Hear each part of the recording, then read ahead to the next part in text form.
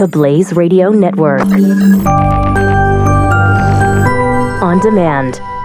You're listening to Pure Opelka. Big news this week in technology. There was big news this week in automotive technology as Volvo announced that they were going to change their entire fleet by 2019 to be all electric.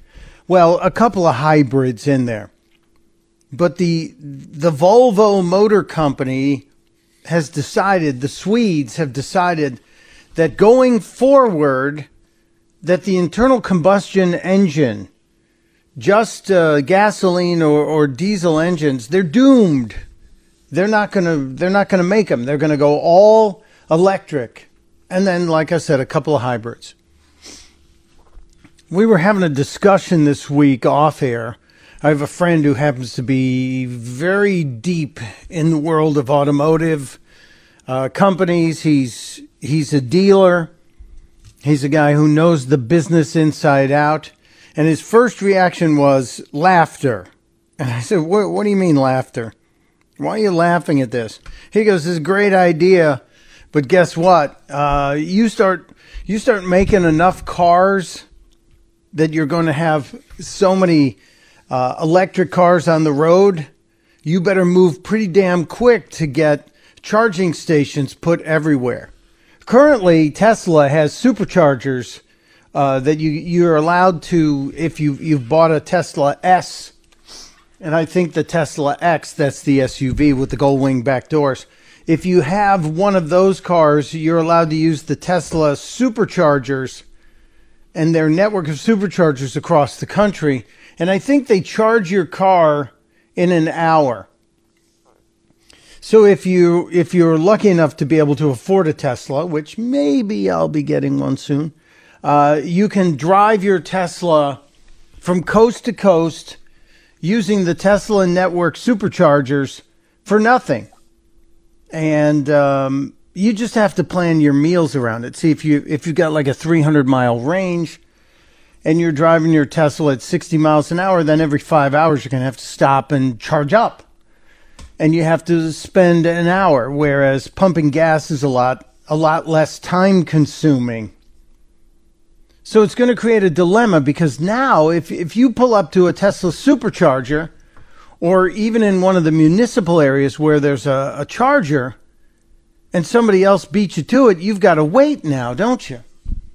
And time is of the essence to all of us. So adding another few 100,000 vehicles into the mix could be a problem. It could be a strain on the system. So there is an opportunity here, though, I see, for somebody to come up with a way to create a network of superchargers. And what I think is probably the best thing to do is to look at creating a conversion system to take old gas stations and put them as supercharger stations. And somebody's working on the battery technology too to shrink it. Tesla, I believe, is working on a rapid battery exchange terminal where you pull in, you drop out the old battery and slide in a new one. Kind of the way we look at propane. If you go to a big box hardware store like Home Depot or Lowe's, or in many places here, 7-Elevens have the cages outside that hold 10, 20, 30 different preloaded propane tanks. And you go up and you bring the empty and take a new one, and you just pay for the propane once you've put the deposit on the tank. The same could be true of the battery technology if they get the batteries into swap out size. But right now, those batteries are a huge weight.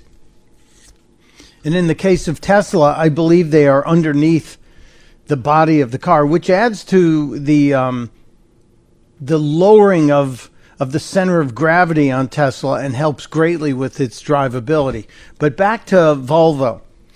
The Volvo decision to switch its fleet of cars to all electric or electric with a couple of hybrids is one that I think is based both in popular environmental theory and economics. And I know what you're saying. It can't be economics, Mike, because to retrofit a dealership is going to cost a lot of money. My buddy told me he's talked to people at Chevy dealerships, and the new Chevy Bolt, which is just coming out now, it's like an SUV that's all electric. It's the follow-up to the Volt. The Bolt, supposed to be a pretty good car, but it's got a 200-mile range, and you have to be able to charge it. But to service the Bolt, every Chevy dealership in the country is going to have to purchase a whole bunch of expensive tools. Let's just put it that way. The baseline tool package starts at about $14,000. And on top of that, very few dealers are going to be getting the Bolts because we know the problem that Chevy had with the Volt. They didn't sell enough of them. So the Bolt's coming out, and I know dealerships here, Chevy dealerships here, that are getting 2 of them. And yet they're going to have to put up thousands of dollars to have tools to service it. And if you're a Chevy dealer and someone drives across the country and has a problem with their Bolt and you don't have the tools, do you think that's going to make great confidence in the minds of the consumer? No. Back to Volvo. Volvo will now have to retrofit or refit every one of its dealerships to handle this new fleet of electric vehicles, and still dealing with the hundreds of thousands of old Volvos still on the road that have internal combustion engines. The cost is massive. But I kept going back to why. Why? Why now, Volvo? Why now? It's not exactly a company that's on the cutting edge of automobile evolution. It's not a company that does all these new and innovative things aside from safety. And I think it has to do with China. China's investment in Volvo is quite substantial. And China wants to get gasoline engines off the streets of its cities quickly. Why? Because of the air pollution problem.